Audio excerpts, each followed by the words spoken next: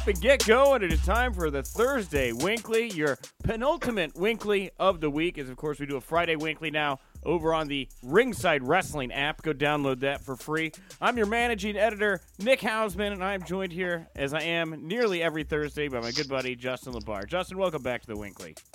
Good day, Nick. Yes, good day. I was telling you before we started, I spent the first 3 hours of my day at the dentist from 7 to 10 a.m.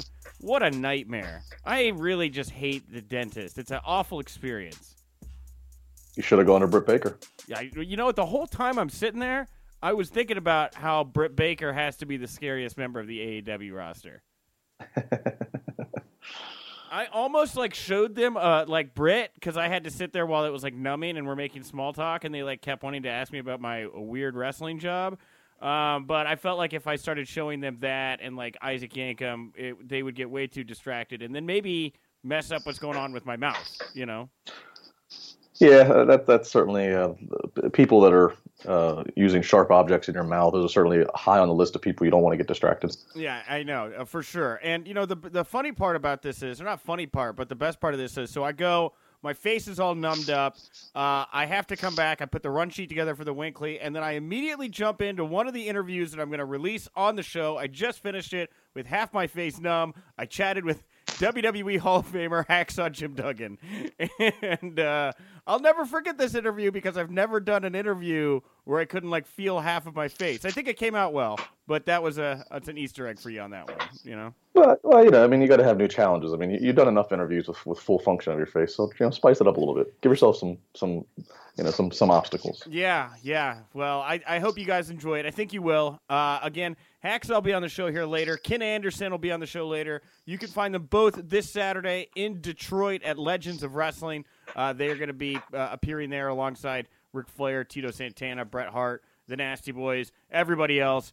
You'll hear all about it here later in the show in the interviews. But let's get to it here. We got some news today. News you can use. News that'll leave a bruise. And it sounds like there's some bruising going on in the WWE locker room. We'll start here with PW Insider's report that there is no word right now on Daniel Bryan's status with WWE, but apparently he's dealing with an injury coming out of WrestleMania.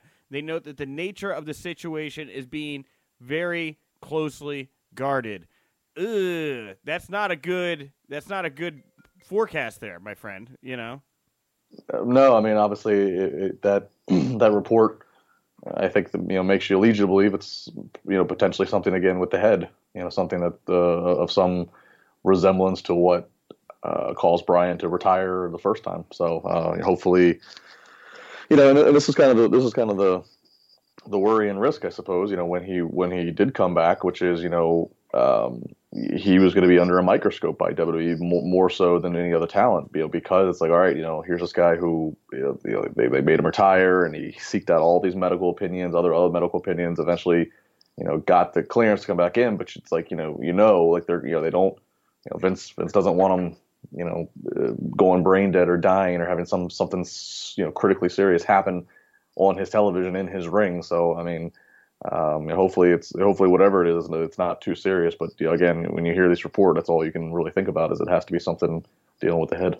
Yeah, it's the post WrestleMania curse this year is crazy. Yeah, Daniel Bryan's out with this mysterious injury. PW Insider reported earlier that Sheamus was out with an undisclosed injury. We got confirmation this morning. I want to say it's the Observer, but let me double check here. This literally broke just before we went on the air. And I have a chance to put it on my run sheet because I was talking to Hacksaw Jim Duggan. But yeah, Sheamus is reportedly out with a concussion right now. This is, the Observer. This is from the newsletter. So yeah, Sheamus is apparently out with a concussion right now. He last appeared on the post-Mania SmackDown. It was the same match that Big E got injured in, the six-man tag match that Sheamus and the Bar were involved with the New Day. Man, it's like when it rains, it pours. A whole bunch of stuff here. I wonder how much of that affected the SmackDown shake or the Superstar shakeup the following week, because like we said, there were a lot of weird kind of last minute decisions being made about where to put people.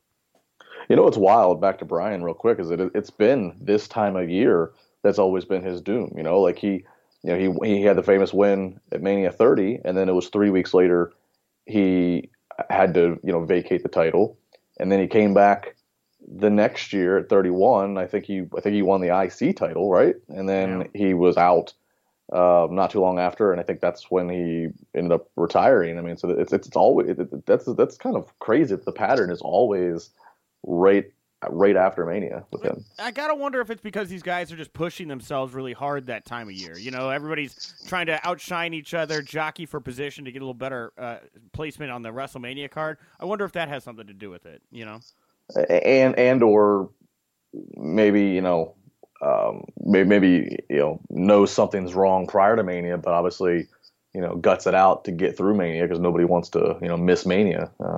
It's. I was just thinking about that as we were talking. I'm like, man, the timeline is identical now. Three separate situations, three separate instances for Bryan. Yeah, very weird, and it's unfortunate too because right now, man, I would love to see Daniel Bryan in the mix. Sami Zayn kind of picking up a bit of the mantle of a little bit what Daniel is doing with a twist, but it would be so cool to see those guys, working together against each other, with each other. I really want to see some kind of combo right now of Daniel and Sami. Yeah, I could get behind that. Yeah. Well, somebody that wasn't on Raw on Monday night, Wrestling Observer reporting that Samoa Joe's first Raw feud is expected to be against Braun Strowman. They had an altercation on the Raw after Mania. Joe was sick the week before, which we noted. That's why he wasn't used. He was not used on Raw this week. But we talked yesterday a little bit about Joe and Finn maybe being on the same brand with the belts. It doesn't look like that's going to be the case. How do you feel about a potential Samoa Joe Braun Strowman rivalry? Not interested. No, I don't know why. I mean, and obviously I'm a big Braun fan. I don't know. I just that on paper that doesn't do anything for me. Maybe they'll surprise me with the execution or the promos or whatever. But I don't know. On paper that just does nothing for me. Yeah, the only thing I really liked about it when I saw the first altercation between these two is I'm just not used to seeing Samoa Joe work with guys that are bigger than him, and Joe's already so athletic as it is and like capable of doing stuff a guy his size would not normally do. I wonder what he can do with a guy like Braun where he can just basically throw himself at this guy and get crazy, Well, I mean, yeah, and to that point, that is something that would interest me. Mm-hmm. Something like that does, a question like that does pique my interest, but I don't know. I can't help but feel, and I'll harp on it and I'll harp on it for as long as I ever have to. I just don't understand why Braun Strowman is. I mean, he's in some ways he's treated like he's always. In some ways, he's treated like one of their top tier talent, but I don't know why they've just never followed through with him. I don't know why he never got the. I mean, Jesus, when Roman Reigns had to go away for leukemia. When he announced that he was dealing with that again. And so then the match in Saudi Arabia changes to just straight up vacated title, Brock versus Braun. I thought, well, surely Braun has to get it now, right? I don't understand why they've just never followed through with him. And maybe when I look at this on paper, I'm not excited because I think that Samoa Joe is beneath Braun. I don't know. I just don't understand this. Samoa Joe's beneath Braun. I kind of thought differently, like in a little bit of a flip manner, because like Braun has just been coasting for a little while here. I didn't really get, in the end, I don't really know how much it did for him to do all the stuff with Jost and Che at WrestleMania. It just kind of felt like filler to me. He's the one that's struggling to like get back on track. I think Samoa Joe has been, rather entertaining over the past few months. I would think that, if anything, this would be a chance for Braun to become more engaging again by working with a guy like Joe, who's just so diverse. It can bring so many things to a program with him. Does Braun win the United States title? I mean, the dude doesn't need belts. How did they get out? He's always chasing dudes and flipping ambulances. And it's like, I'm sure that Joe, I don't know. It's like, does Joe find backup to level the odds? That's what The Miz did with the bar. But Samoa Joe he's so much more maniacal than that. I almost feel like he's going to like play mind games with Braun and really try to enrage the beast to, make a mistake or something like that. I don't know how this plays out, but I don't think Braun takes his title, but I think that, Joe can have a compelling feud with this guy. Maybe he goes to Braun's house or Braun's family's house and stalks, Braun's parents or something. Braun's parents are just gigantic and they run him off. His dad is a beast, man. If you ever have a chance, just go Google Braun Strowman's dad softball, and Yep, watch. I have done that. You're correct. Oh, it's so much fun. Moving along here, the Observer also reporting that Sasha and Bayley, they found out that they were going to lose the women's tag team titles the day of WrestleMania. With that said, apparently many people higher up in the company already knew the Iconics would be winning. They just waited to tell Sasha and Bayley till the day of. Does that do anything to sway your opinions about how this story has played out with Sasha and Bayley? I mean, not really. Look, first off, maybe it's just me. I feel like there are 3 times as many stories and reports about this one topic than the average topic. Like, yep. I don't know, and I'm not quite sure why. Okay, Sasha Banks, a talent. Sure, her run on Raw and SmackDown has been has been weird in terms of the amount of times that she just wins something and then turns around and loses it. Like, I get all that. I don't know. I don't see what the big thing is here. Okay, so she lost and she's mad. We move on. So she wants to leave. So how many other talents have we heard want to leave? I don't know. I feel like way more is being made of this, and then we hear that like Bayley's a part of it, or like Sasha's being a bad influence. Like, I don't know what to believe. I feel like this has just morphed into a life of its own. And this whole tale of what happened with Sasha Banks and she had to lose at WrestleMania. I don't know. It's very bizarre. Bizarre to me. I think for me what it is that the fans feel rewarded in a way that their unhappiness is actually shared with the performer themselves, right? Like, a lot of times you'll have wrestler or you'll have fans. That's a good point. I think it's a really good point. Yeah, you're right. Yeah, because it's like a lot of fans will get upset. Oh, why this person's not getting used? Oh, they should speak up or whatever. You have a situation here where you've got a lot of fans that are like, what's going on with Sasha? Why aren't they using Sasha? And then Sasha Banks, due to all these stories coming out, obviously feels the same way as the fans. And I think that emboldens the fans and makes this story bigger, No, you're probably right. You probably hit the nail on the head right there. That's probably why this took on a life of its own, and everybody's just clamoring to click every headline that has some version or some new tidbit about the Sasha Banks saga at the moment. It's probably because of that. It's because like they're getting to live. They're feeling like their emotions are now vicariously being. They're living their emotions vicariously through Sasha Banks' actions. So that's probably what it is. I mean, but at the end of the day, I don't know. So I mean, again, the reports are saying that they. That obviously Sasha went off. She went and had vacation with her family, and the WWE's given her a couple weeks to cool down and decide what she wants to do. Like, what do you mean decide what she wants to do? If she's under contract with you, she's under contract with you. Like, I don't know what like are they really going to let Sasha Banks go? I mean, I don't know. Yeah, I would love to see how this. I'm excited to see how this plays out here. I can't realistically imagine that she's just going to get let go scot-free and then go jump to like AEW or something like that. It seems like it would have to be more complicated than that, especially with the cachet that Sasha has built in WWE. Yeah, and I'm sure that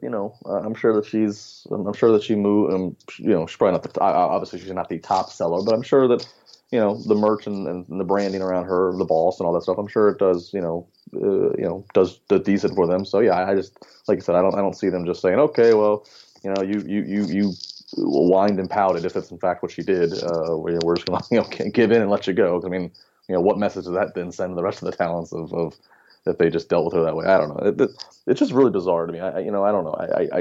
And I guess the hardest part about understanding this is that we're going off of information that we think we have, but we truly don't know her side of the story. We truly don't know what she has or hasn't been told and down to the preciseness of the timeline. So I mean that could change everything if she ever comes out and tells all what her version of this.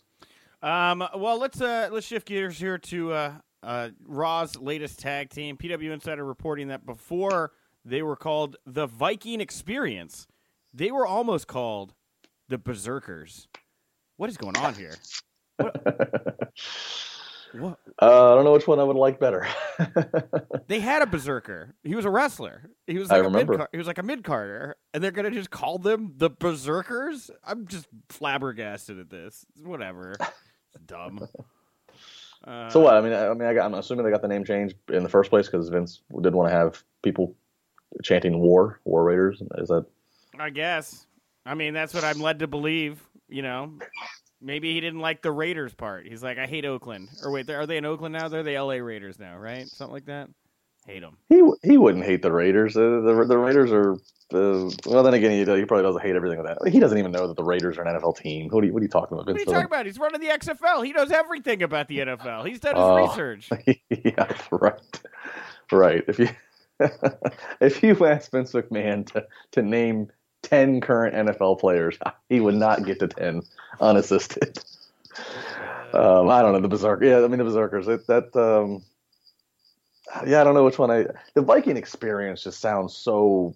I think I'd rather the Berserkers. The Viking experience, although it has afforded them a lot of free publicity, and I mean, because it's been like one of the most talked about things this week is the fact they were called the Viking experience. So maybe it's one of these things where it's like it was like an underhanded way to get them some promotional attention. It was just we'll name them something really terrible so everybody can make fun of. See, this is your new gimmick for your next tailgate party. Justin LeBar's Viking experience, right? You get to come in, right? Well, that's not. I mean, it's not too far off. Well, Vikings, Pirates, they're in Tampa next year. They're doing this whole Buccaneer thing.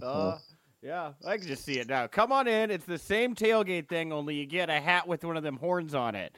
It's a Viking experience. Welcome to the party. And by the way, if Vince didn't want Raiders because of the NFL team, why would he want the Vikings? Or that's another NFL team. So Good just call. to clarify that. Good call. Catching me on my stuff there. You're right. I'm wrong. You're right. I'm wrong.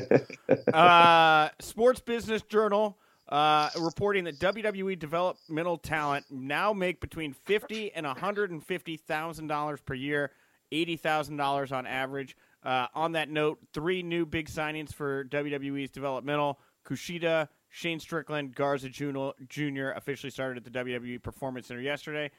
This is on par with what I've been hearing. I hadn't heard anybody sign as high as $150K, but I've heard a lot of guys around the $60, $75K number. The $80K number, I think, is even a little higher than the average.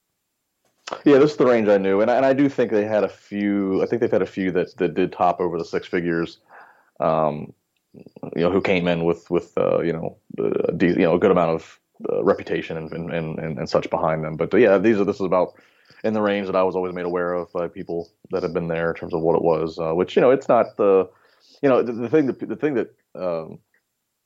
that's interesting about being when you're in the developmental stage, so to speak, is that the fans will realize that these guys, that the guys and girls are asked. I mean, they're at the Performance Center like every day. Like if they're not traveling for if they're not traveling for an NXT live event on one of the NXT tours, I mean it's kind of like school. They have to report to the PC, at certain times and certain days, and they have classes, and so it is kind of it is a little bit more structured than we're just giving you this amount of money and you just show up and wrestle at these live events. It is a little bit more. So I know a lot of fans don't necessarily realize that. So yeah, I mean, there's a lot of these guys too, where it's like $50K, $80K sounds fine, but you're living in the area, you gotta find ways to eat, right? I don't know how much of this stuff is included anymore with the developmental talent, like as far as housing and food and stuff goes. But I hear a number like $50K, and immediately to me, I'm like, thinking about how I know the guys live on the road, and a lot of that money is flying out the car window there as you're trying to get out there day to day. Sure, no, absolutely. Yeah. Variety reporting, John Cena, the Doctor of Thugonomics, is in talks to join DC's Suicide Squad. This will be the sequel. It'll be written and directed by James Gunn, which means I'm sure it'll be great because he's awesome with Guardians of the Galaxy. But yeah, John Cena, man, just continuing to take off into Hollywood. I still think that John Cena in the end will probably be a bigger star than The Rock in the long run. Wow, that's a bold call. Yeah, it's like at what point? Like Cena's pretty. He acknowledges now that he is what he used to make fun of with The Rock, and that he's not full time anymore. Like, at what point do we? It's conceivable to think that we don't see John Cena until next year's Mania. It's. I don't know. Like, I would like to hear him directly answer. And he won't. But I'd like to hear him directly, say, what. At what point do you stop doing a movie? What point do you come back and do a couple months with WWE? Is it just? Every offer that keeps coming in for movie wise, you just keep taking it. And not that I say I blame him, because I'm sure it's great money, and you're not physically taxing your body. But it's just, I don't know. I'm kind of like, are we officially at the point where John Cena is even beyond a part-timer. Like Oh, he's, 100%. Yeah. he's literally just a spot show guy at this point. 100%, 100%, man. Like, I had David Arquette on the show yesterday, and we were talking about how wrestling's affected his, or was this, no, it was on Tuesday. Anyway, we had him on, and he was talking about how wrestling's affected his Hollywood career, and he's like, it's just hard to tell your agent, I'm going to be taking off the next, 3 months to go work this wrestling angle because promoters want to be able to book stuff out in advance and make plans with you. And so then you're going to take 3 months away from accepting offers, and you don't know when the next major like TV or movie deal is going to come in. And this guy, for me, with the way that the deals are coming in, I don't see him telling his agent, hey, let's put 3 months off here. I'm going to go do another run on SmackDown, work with The Miz. I see him being like, keep those phone lines open. Let's see how many offers we can keep coming in right now. Yeah, no, I mean, and that makes complete sense. I kind of feel like we just woke up one day and just John Cena was gone. I don't know. That's the way it is, man. That's how it happens. And someone will become the next John Cena here. Who do you think that is? Who's the next Hollywood breakout star? I mean, Reigns is doing the Hobbs thing with The Rock. Is he going to be the next one to become Hollywood famous? I don't see it with him. I don't know. That's hard. That's hard to say. I mean, it's always hard to say when the guys are still full time with wrestling because you can't picture it. Because you can't really. Like I honestly when Cena was at his height in terms of working the most dates and working every house show and working every dark main event. I mean, it was hard for me to imagine then that he would one day be.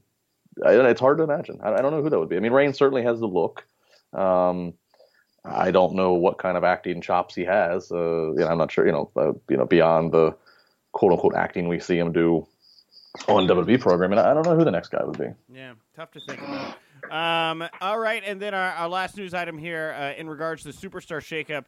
Just so everybody knows, most if not all of the WWE couples landed up on the same rosters with each other, except for Alexa Bliss and Buddy Murphy. They are now Alexa's still on Raw.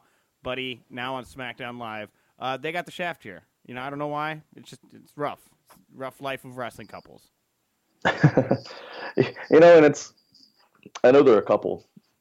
It's always funny to me how, because I know I wasn't the only one. Like, I think for a little bit we all kind of were wondering, is there something there with Braun and Alexa, just because of all the we saw them do ride along. Of course, I think they did the mixed match challenge together. They always just kind of seem to have there's photos of them online. Always kind of seemed like they had like a fun little chemistry. So keep her over there on Raw near Braun. Keep her over there. At this time, it is my pleasure to welcome to the show a WWE Hall of Famer. He's going to be appearing at Legends of the Wrestling this Saturday, April 20th at Frazier Hockeyland Arena in Detroit, Michigan. He'll be joined by the Nature Boy Ric Flair, Bret the Hitman Hart, Booker T, Tito Santana, and many more. It's our good buddy, Hacksaw Jim Duggan. Hacksaw, thank you so much for taking the time. Well, my pleasure, brother. But the first thing Hacksaw has to do is give a big ho. Kind of fires me up nowadays, gets me going. Yeah, I got to start. I have a personal story about you because we've actually met a couple times on the independent scene, and this was years ago though. But you scared me. Like I was driving with some people to take you to get food, and when we closed the door, as I was getting out, you made me believe that I had smashed the door on your thumb and that I had ruined your whole gimmick, and I never forgot that. That was a scary moment for me. I'd be lost without my thumb. You're not kidding. That'd be like Flair without the woo. Yeah, I just never forgot that. It was a scary moment for me. Well, speaking about your health, I got to start right there. I know, you were just in the ICU a couple months ago. I think you had heart surgery just last month. I mean, how are you doing? How's recovery? Yeah, doing really good. My heart went into AFib, so they put me in over Thanksgiving in the hospital, and then I just recently, just a little over 2 weeks ago, had a procedure called an ablation, where I was in the hospital overnight, and they came in and hopefully shocked my heart and got it back into rhythm. But Jake the Snake called me and says, well, Duggan, you never had rhythm in the first place, so what the hell? Well, I'm glad you have a sense of humor about it. That's scary stuff. Are you going to be able to get back into the ring and wrestle again? Is that in the cards for you? Or I saw you were doing the Hacksaw Jim Duggan show. That's the last thing you were promoting. Yeah, we're going to play that by ear. It was getting close to the end of my wrestling career anyway. I was 65 in January. Man. But, even at that time, I tell the young kids, I still do some stuff for the younger kids. And I tell them, at this stage of the game, I have no physical attributes left, but I can still entertain a crowd. It's more than just taking bumps. A lot of kids don't understand that. They just want to bump, bump, bump, bump, bump. You got to have a ring presence. You got to have a story. And that's why, the legends of wrestling is so popular. Those are the guys that are the masters. Yeah. Yeah, talk to me a little bit about Legends of Wrestling here. So what are you going to be doing? What can people expect from you as part of Legends of Wrestling this Saturday? Well, first of all, they're going to have a great meet and greet. It goes on for a long time. And, of course, just to have, you just look at that card, it's unreal. Ric Flair, of course, Flair's Flair, and Bret. It'd be great to see Bret. Bret's one of my good friends, and I haven't seen him in a while. And, of course, he's coming off that event at the Hall of Fame at WrestleMania, where he was attacked by some fans. So it'll be good to have a chance to sit down and get his perspective of it. Booker T's going to be there. The Nasty Boy. Booker T, they just put in the WWE Hall of Fame. Yep. Again, Mm-hmm. the Nasty Boys. It's Tito Santana's going to be there. And David Arquette. I don't know David Arquette, but anyway, he's going to be there too. So it's going to be a great show. And also you're going to have a great crew of young talent. Because that's one thing a lot of folks don't realize is how competitive professional wrestling is. People say, wrestling's wrestling. They know what I'm going to be a wrestler. But I say, if you look at it as a business, kid, take a look. There's 1,500 NFL football players playing this year. Yeah. There's 500 NBA basketball players. There's 100 professional wrestlers making a living doing wrestling. It's television is more competitive than sports, and people don't realize that. And of course, it's just not kids from America. You got kids from Japan, Australia, Europe, Canada. Of course, obviously is a huge market. Kids from all over the world are coming after the jobs. So you better be pretty good, because if you're not, then some young kids got your spot.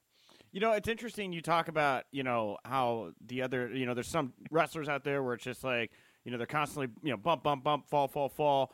And you have more of a, you have more control over the ring with your presence. The business has evolved. Like, the style has evolved. Do you think it's changed how you need to stand out and find your place in wrestling? Has that aspect of it changed at all? Oh yeah, everything changes, and wrestling has changed a whole bunch. Since back in the territory days, where you're doing National Guard armies in high school gyms, and of course you could work a headlock for 20 minutes. Back then, now they'd run you out of the building if you're in a headlock for 5 seconds. It's a different business. The kids now tend to be more flyers. You see more high flyers than brawlers. Our day there was more brawlers. So the business has changed, and I think the kids nowadays are more professional. Yeah. I think they're probably even more athletic. Mm-hmm. But I think my generation of guys, the legend guys, are more original. Ric Flair is Ric Flair. What you see with Bret Hart is who Bret Hart is. He's not a conglomeration of a bunch of writers coming down with a character. Yeah. I know last time I did TV, I had a young kid come up and go, "Mr. Duggan, here's your verbiage for your interview." Oh, yeah. I said, how's some punk kid going to tell Hacksaw Jim Duggan how to cut his interview? And they're like, "Well, this is what we want you to say." And I'm like, "Well, send me my check." And I have a whole new respect for guys that deliver lines, movie actors and stuff like that. That, for me, was very hard to act natural, and for you to say something and me to say something and him to say, just let me go out there and be Hacksaw. Do you think that you would have, if it had been a different time, do you think that you would have found the success that you had if you had come along in this generation? No. No? No. I don't think a lot of guys would. I think, our generation was more character-driven. Yeah. And, Jake the Snake running around out there, with Pete, it'd be all over that. But, just the characters were, and the Hoeing and all that. I think that the people the pendulum has swung the other way. or if you're not up on the top rope doing a double flip, then it's not wrestling. Which, is hard to argue with success, and 80,000 people at WrestleMania from 40 different countries is a successful show. And of course, now with AWE or AEW coming around, and of course Impact, and that's why the Legends show is so popular. I mean, a lot of these bigger shows, don't come around as often, and obviously you're not going to have an opportunity to meet the legends with a sprinkling of the young kids that you'll see on TV in months and years to come. Yeah, it's cool right now because I do feel like you're right. It is different, and it's it takes different things to break out. But there are some talents I feel like that walk that line and have blended a little bit, and I think it has to do with pedigree. I look at the work Charlotte Flair's doing right now. I mean, how do you think that she's doing carrying on the legacy of her dad Rick? Oh yeah, Charlotte's great. Of course, I always said any of the second or third generation talent is just that much more polished. Mm-hmm. I didn't start wrestling until I was 25. Wow. Terry Gordy started when he was 15. And guys like Jake the Snake Roberts, Kurt Hennig, Ted DiBiase, they grew up with their fathers wrestlers. They understood the business that much more. So now you're even getting to the third generation of guys. That's my old joke. And WWF is my heyday, where I wrestled Dusty, DiBiase, and Orton. Yeah. But I also wrestled in WWE, where I wrestled Dusty's kid, DiBiase's kid, and Orton's kid. I said, first I beat up the old man, then I beat up the kid. Go ahead. Sorry, yeah, that's funny. I was just going to say, you can just see the more polished guys are usually in the business longer and have a better understanding of it. Well, it's one thing to have the polish of being a wrestler, but you bring up Dusty there. His son Cody's moving into the promoting aspect of it as well. How different is that? I mean, what similarities and differences do you see between Dusty and Cody in this regard? Well, obviously they're both great, as in Dustin, as in Goldust. I mean, that whole family again grew up in the business, just that much more polished. But Dusty was an office guy. He always was. He was NWA, WCW. And so it's not a stretch for Cody to go ahead and start promoting. I mean, Dusty was running Florida Championship Wrestling back in the day. So I think Cody's got it in his genes, and he's a good guy. Cody's a good man, and like I said, people are hungry for wrestling. I mean, the indies are hot, the companies are hot, the smaller shows around the world. Next week, I go up here to Detroit. Tomorrow I'm flying into Detroit. Yeah. And doing some press stuff, and then have the show Saturday. I come home Sunday, and then next Wednesday I leave for Liverpool, England. Man. There's a huge Undertaker's on the convention over there, so you know how that's going to be, because Undertaker never does conventions, and this is the first time at a convention in England, so it's going to be crazy. That's why I do a lot of charity events for the NFL guys. When I always ask them, I'm like, world champions. Where in the world have you boys been? Wrestling, we go all over the world. It's amazing the appeal of wrestling. In my 40-plus years, I've wrestled in every state in the Union, every province in Canada, in 30 different countries. It's hard to think of 30 countries, but it's amazing the appeal of wrestling around the world. Yeah. Somebody I know that you were close with was Roddy Piper. Ronda Rousey obviously isn't like a second or third generation wrestler. But she's really channeled or tried to channel the energy of Roddy in a lot of ways. How do you think Ronda has, acclimated to the pro wrestling business? Well, I think that was a natural progression for her to migrate into pro wrestling. You're not going to see no 20-year careers in MMA, Yeah. So that was a good move for the young lady. She left when she was on top. She's doing great in wrestling. She's personable. She's articulate. She's great talent. But personally, Pipe was one of my best friends, and they gave him the blessing. I guess his family gave her the blessing of having the Rowdy deal. But there's only one Rowdy, and that's Pipe. I believe his birthday's today. God bless him. He would have been 65. Oh my goodness, I didn't even realize that. That's amazing. Yeah. It's cool to see her out there in the jacket and carrying that on and keeping his memory alive. You know, she's done so much to bring the women up, you know, to the main event level. What do you think about the women finally headlining WrestleMania and the current revolution that's going on with them in pro wrestling?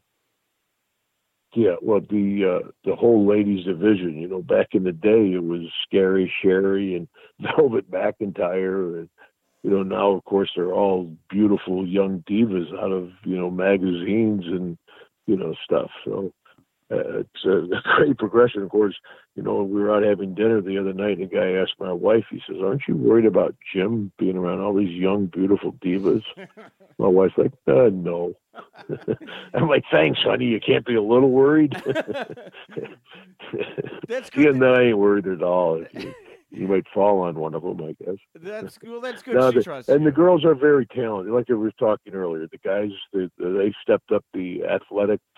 The girls now, I mean, they're doing stuff that, you know, Superfly wouldn't have done back in my day, and he was the highest flyer we had, I think. So, yeah, the girls are not only extremely attractive, they're very great wrestlers. They wrestle very well, very technical, and you know, like I said, it's very competitive. Those people you see on TV, there's probably, you know, hundreds of thousands of people looking for that job. I mean, everybody wants to be Becky Lynch, you know, everybody wants to be Charlotte Flair. So if you're not carrying the ball, boom, you're gone doing the indies. So you better believe that people that you see out there are the best in the world. Yeah, and it's different now, though, too. You know, we were talking about AEW. If you aren't, you know, you're out there working as hard as you can, one of the things I feel like I hear a lot more of recently with wrestlers who are, like, unhappy in WWE are making it vocal, and they're trying to take a stab at maybe getting a contract elsewhere. I mean, you lived through that period, you know, with the Monday Night War where that was an option. Talk to me a little bit about, you know, how much it means right now or you know, to have this other promotion and how much it kind of compares to that Monday Night War period.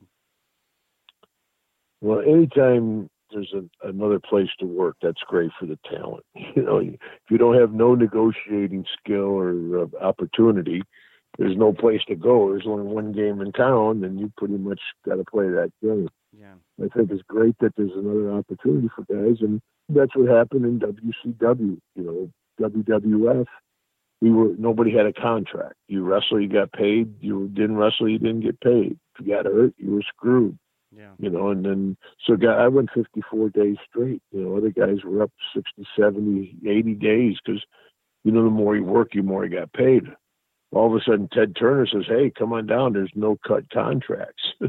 Brother, it was like grass leaving a sinking ship. You know, Hogan left, Beaver left, I left, Macho ended up leaving, the Nasties. You know, everybody went down there, and you know, we went down, and I think it was my second or third week down there. I beat Stunning Steve Austin so bad he had to shave his head and change his name. I should get a kickback on that Stone Cold thing. He'd still be running around with long blonde hair. But anyway, we all went down there, and it actually shows what a master Vince is, because he took Stunning Steve, Hunter Hearst Helmsley, Sable. He took the rejects from down there, brought them up to WWE, repackaged them, and of course WCW was the big boy in town for a couple of years.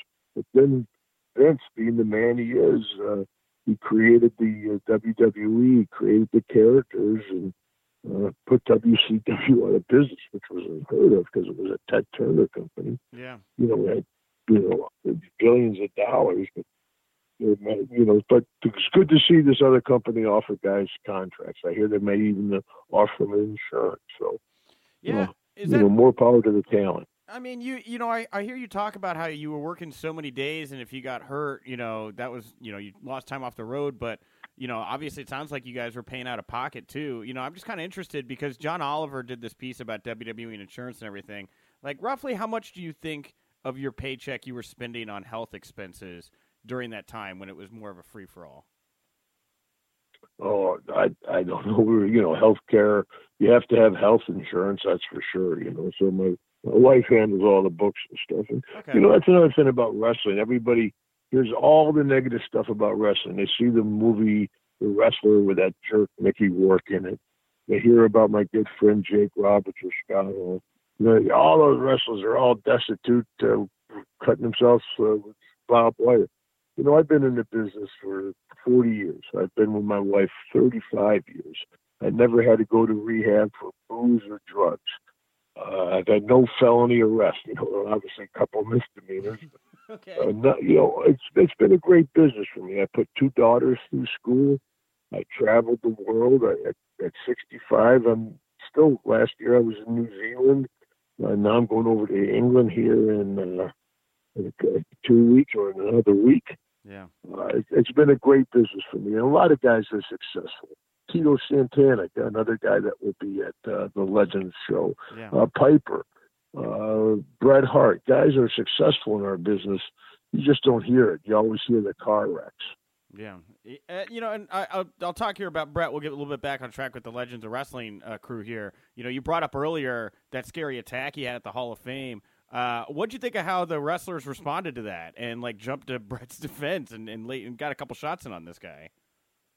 Yeah, you could tell the young guys because they were lighting him up on camera. I mean, he was already subdued. You can't hit him once they're subdued, brother. I can tell you that from experience. Yeah. Of excessive force. Yeah. But, obviously, nobody knew if the guy had a weapon, what he was doing. But to attack Bret, I mean, forget just the wrestlers attacking him. He's one of the most beloved guys in the business. The fans would have skinned the guy alive. But you know what I noticed? If you watch the tape, I guess Rhonda's husband was one of the first guys. But Shane McMahon was number 2, if, not a 1.5 behind him. He was, and that says a lot about Shane. Here's a guy worth millions of dollars, and he's got all this talent around him. He's paying hundreds of thousands, so he's the guy making the move to help out. So, yeah, that was a stupid move on that guy's part, and I just hope he doesn't go to Canada. Well, I'll wrap up here. Hacksaw, I was doing a little research about you before the interview. Obviously, Legends of Wrestling this Saturday in Detroit. I think you. I started looking into WrestleMania 3 and the role you played at the second most attended WrestleMania now after they did the big one in Texas. What were your memories of WrestleMania 3? And also, was there any talk backstage of ever putting the IC or world title on you at the time? Because you were just so popular at that point.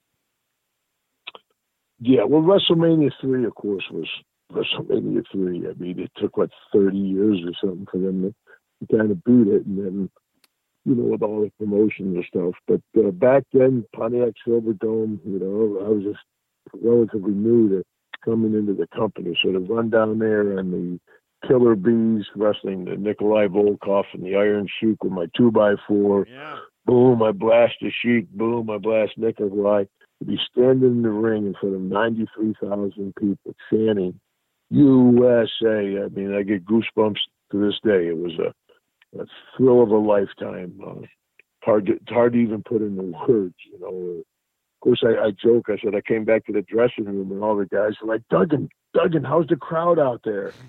I said, well, without my glasses, the first 3 rows are full. I don't know how the rest of the building is. And of course, the belt deal, that was, throughout pretty much my whole career, I didn't hold too many championships because that was never my character, I don't care if I win the match as long as I win the fight, tough guy. So, I could wrestle the world champion and get beat 1, 2, 3 in the middle, get up, get my 2x4, hit him with a 2x4, boom, hit the referee with a 2x4, chase the timekeeper around, end up in the middle of the ring with a board chanting USA.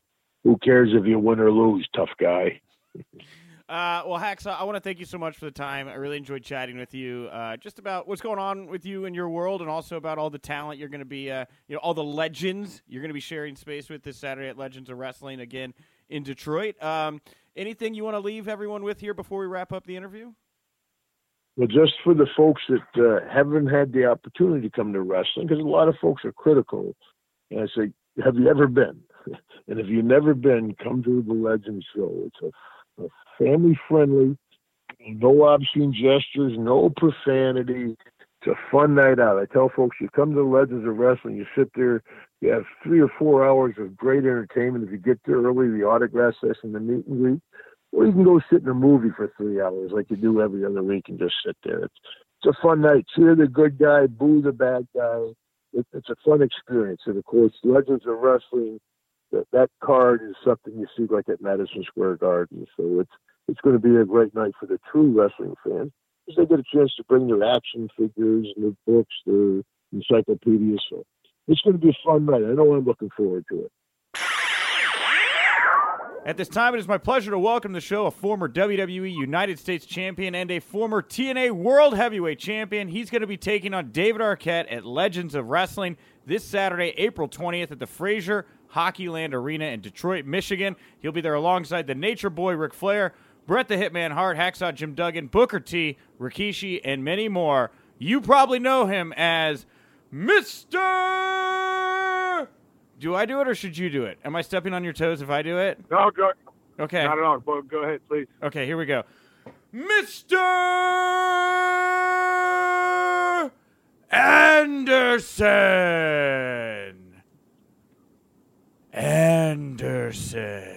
It's Ken Anderson. Welcome to the show, Ken. Very good. Thank you. Thanks a lot. Thanks for having me. That's all. I have to correct you. It's 2-time TNA World Heavyweight Champion. I apologize. That is my bad. At least I nailed the Mr. Anderson part. I thought that was okay. You did. I could tell you were using your diaphragm. I was. I like to growl at the end. Good. I try my best, kid. I was looking forward to that. I'm not going to lie. Well, again, thank you so much for taking the time. You are going to be at Legends of Wrestling this Saturday in Detroit. You've got this match here with David Arquette. It's got really heated between you guys. Like, what's going on between you two here? I mean, I feel like David has kind of made a mockery out of our business.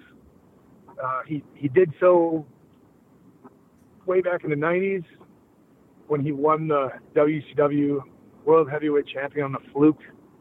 And then he went away for a while, and I was happy about that. And now he's come back over the last couple of years, and I don't know what he's trying to accomplish. Yeah, and I mean, like you say there, you're a 2-time World Heavyweight Champion at TNA. What was like? Get a little deeper in here about what David's WCW World Title or Heavyweight Championship run meant to the credibility of World Heavyweight Championships.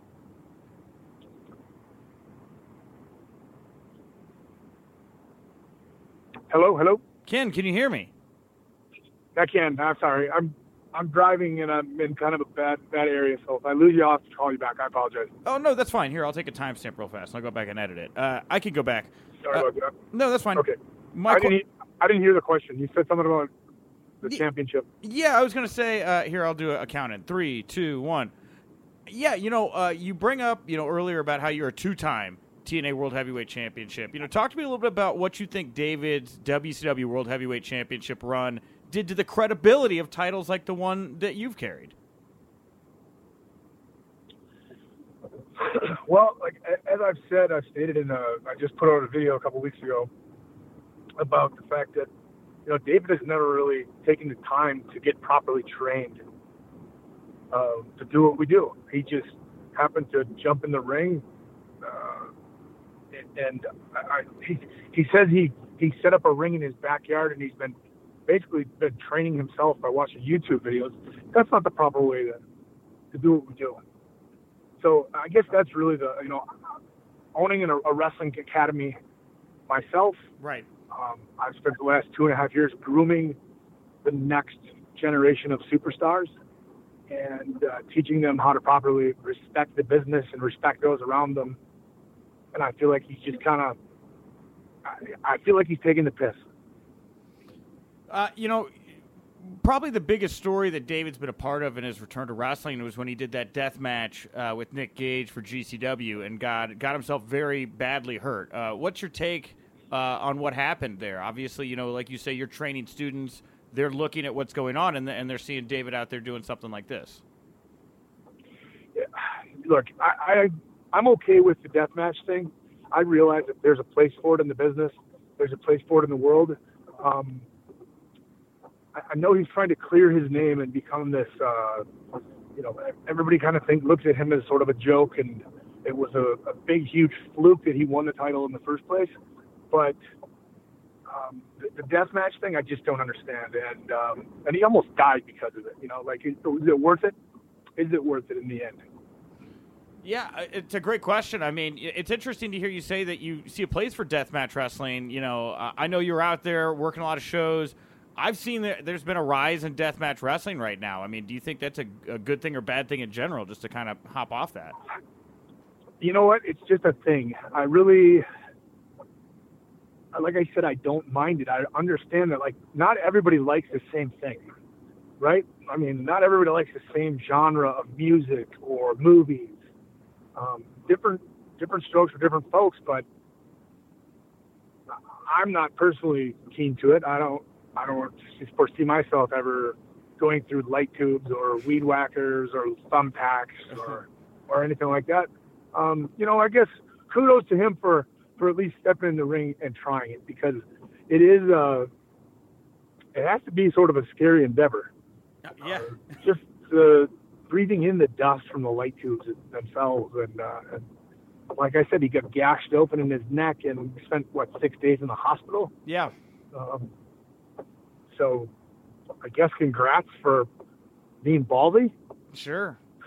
Yeah. I mean, well, that's the thing. You know, I talked to David earlier today, and he was talking about how that's what got Knobs on the phone with him, and Knobs was like, oh, you got to stop killing yourself, buddy. You know, there's better ways to do this.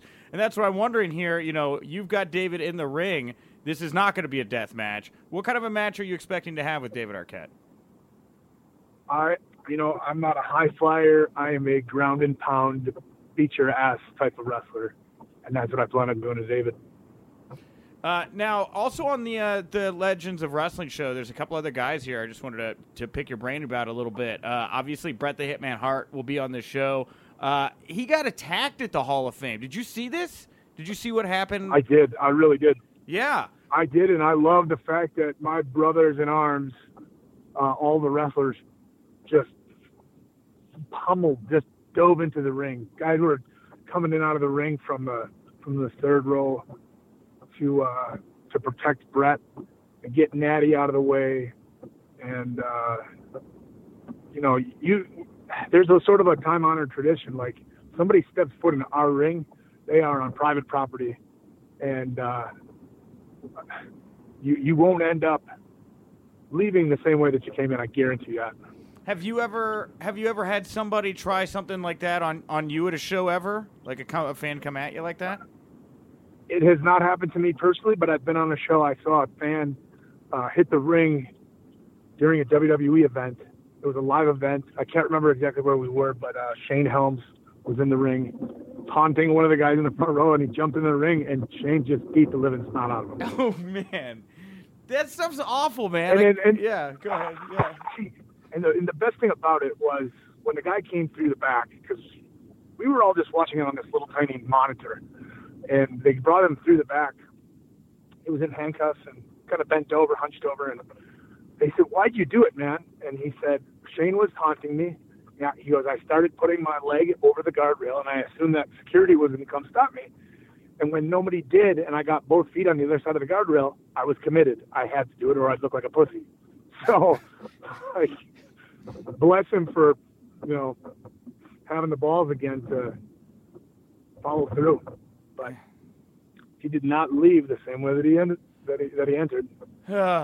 Dummies. Absolute dummies. I wonder, Ken, I see you out there working shows. You're still great. I mean, you can go. You're obviously a great talker. I mean, there's a lot of viable wrestling promotions out there right now. Obviously, AEW's in the wings, Impact, MLW, Ring of Honor. I mean, are you talking to anyone about possibly, jumping in and putting another run here together on a big platform?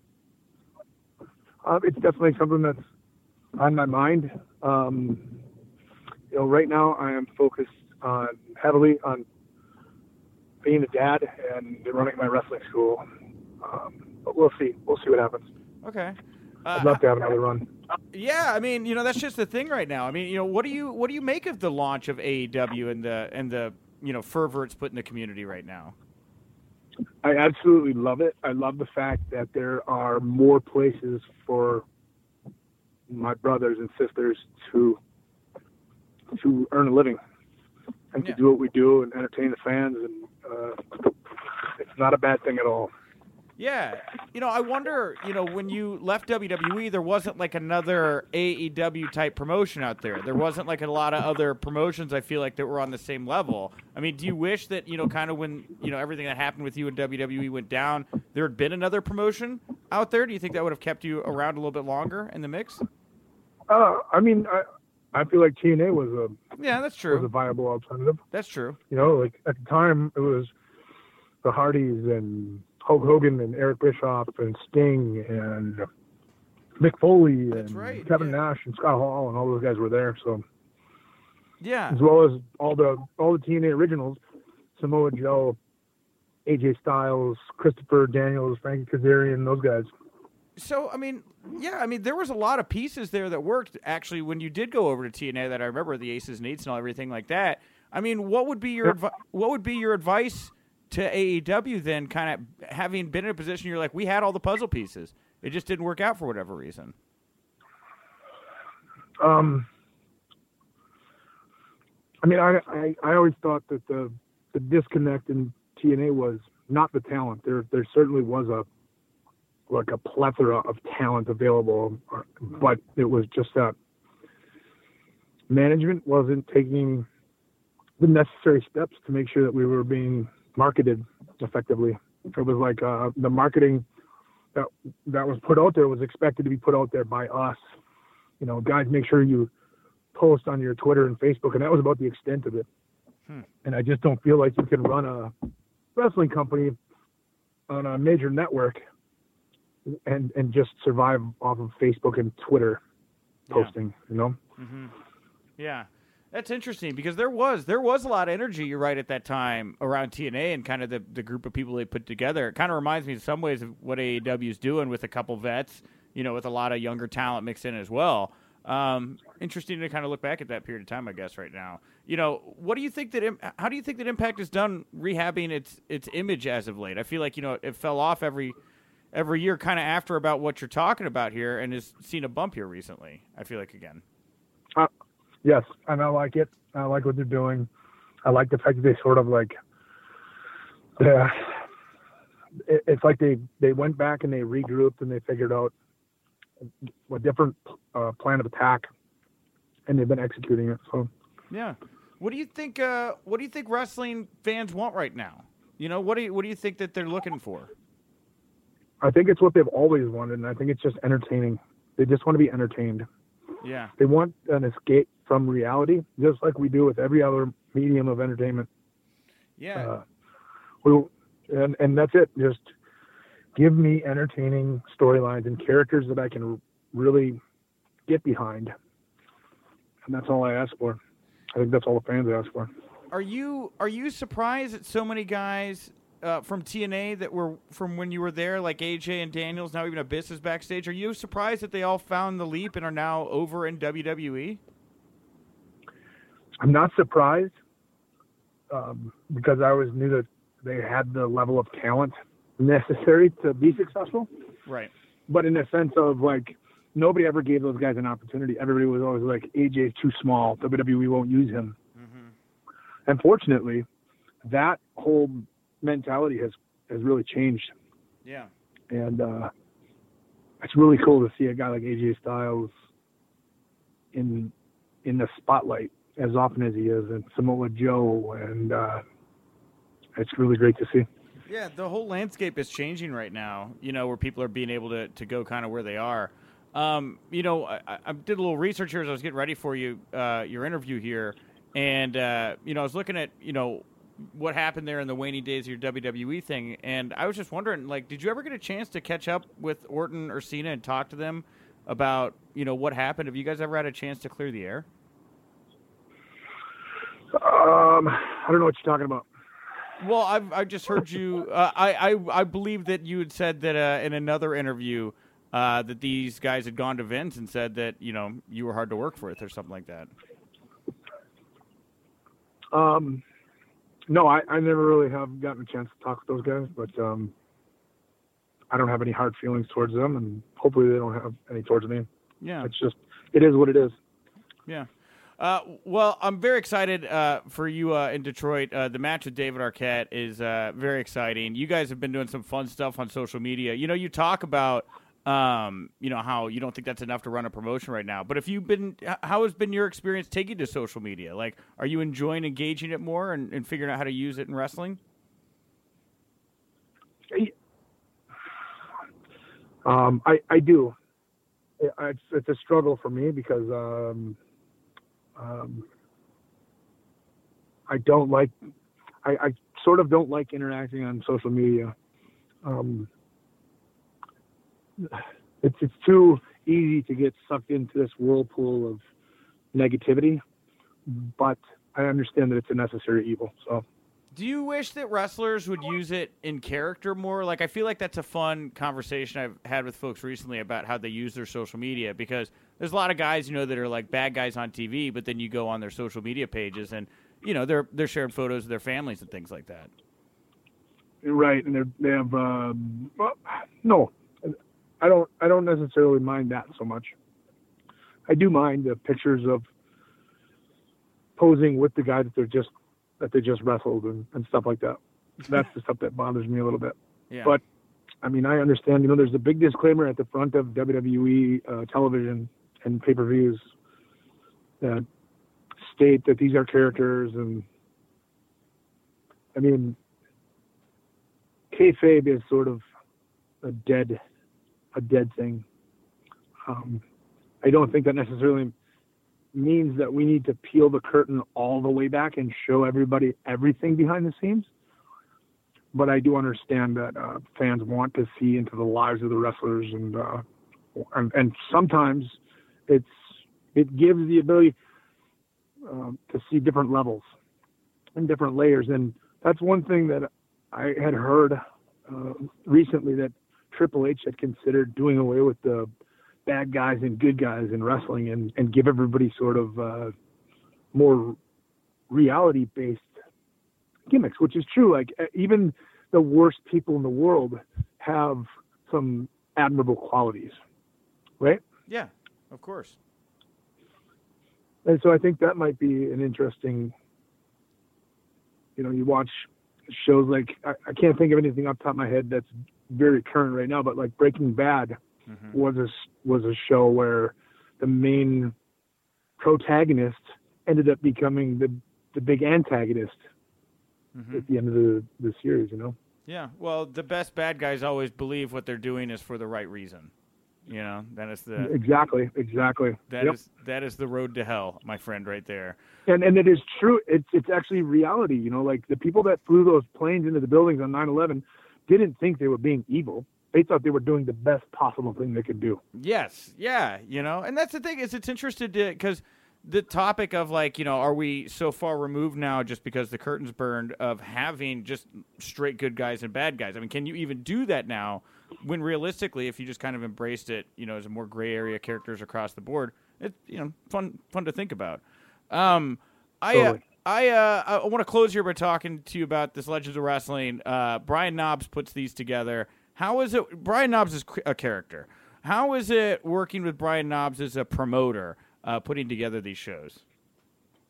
He puts his heart and soul into this promotion, and it shows by the amount of people that he draws to each event. I've never been to a Legends of Wrestling show that didn't draw well. I've never been a part of a Legends of Wrestling. This is like my 4th or 5th that I've been a part of, and it's always a fun time. Brian is a character, but he's a very passionate individual, and he's an all-around good guy. Yeah. And I'm happy to know him. Very cool. Well, it's going down, guys, this Saturday, April 20th, again, the Fraser Hockeyland Arena in Detroit, Michigan. Come on out. Check out the show. Ken, is there anything else you'd like to say to take us home and wrap us up here today? If anybody's interested, as I stated before, I do have a wrestling school, and you can visit our website. It's theacademyprowrestling.com, or you can text this number 507-722-2776 for information. Thank you, everybody, for tuning in to the latest episode of the Winkley. I am in still some pain at the moment. This morning went. I did not anticipate 3 hours at the dentist. I was told 90 minutes, but since my teeth wouldn't go numb, they had to keep poking me in the face. So I apologize. I did tease we were going to do the mailbag, Justin, and I blew it. So we're going to have to double down next week because I promise next week I'll totally get to it. We have to like quadruple down. Yeah, we're gonna have to. I mean, we're gonna get to it. A deep mailbag segment is on the way, is what I'm saying. But it was genuinely today because I'm just thrown by the pain. The Hacksaw interview had to get rescheduled for early in the morning. It's just been a marathon this morning, guys. I apologize. This is my bad. But if you want to continue to support the show, again, the Ringside Wrestling app, go download it. It's free. Raj and I will be back tomorrow with the top 5 stories of the week. You can also go to ProWrestlingTees.com/WrestlingInc. Get your Jack the Jack Journalist t-shirt. It's amazing. It's awesome. It'll look cool on you. You can make friends that also read Wrestling Inc. It's $20. Go buy it now. And that's all I got, Justin. What do you want to plug, promote, put over here to wrap up the show? At Justin LeVar and on social media, and my weekly wrestling reality podcast out every Friday morning at 7 a.m. Cool. Thank you, everybody, for tuning in. I am at Wink Rebel over on Twitter. And remember, if you winked, you didn't miss it.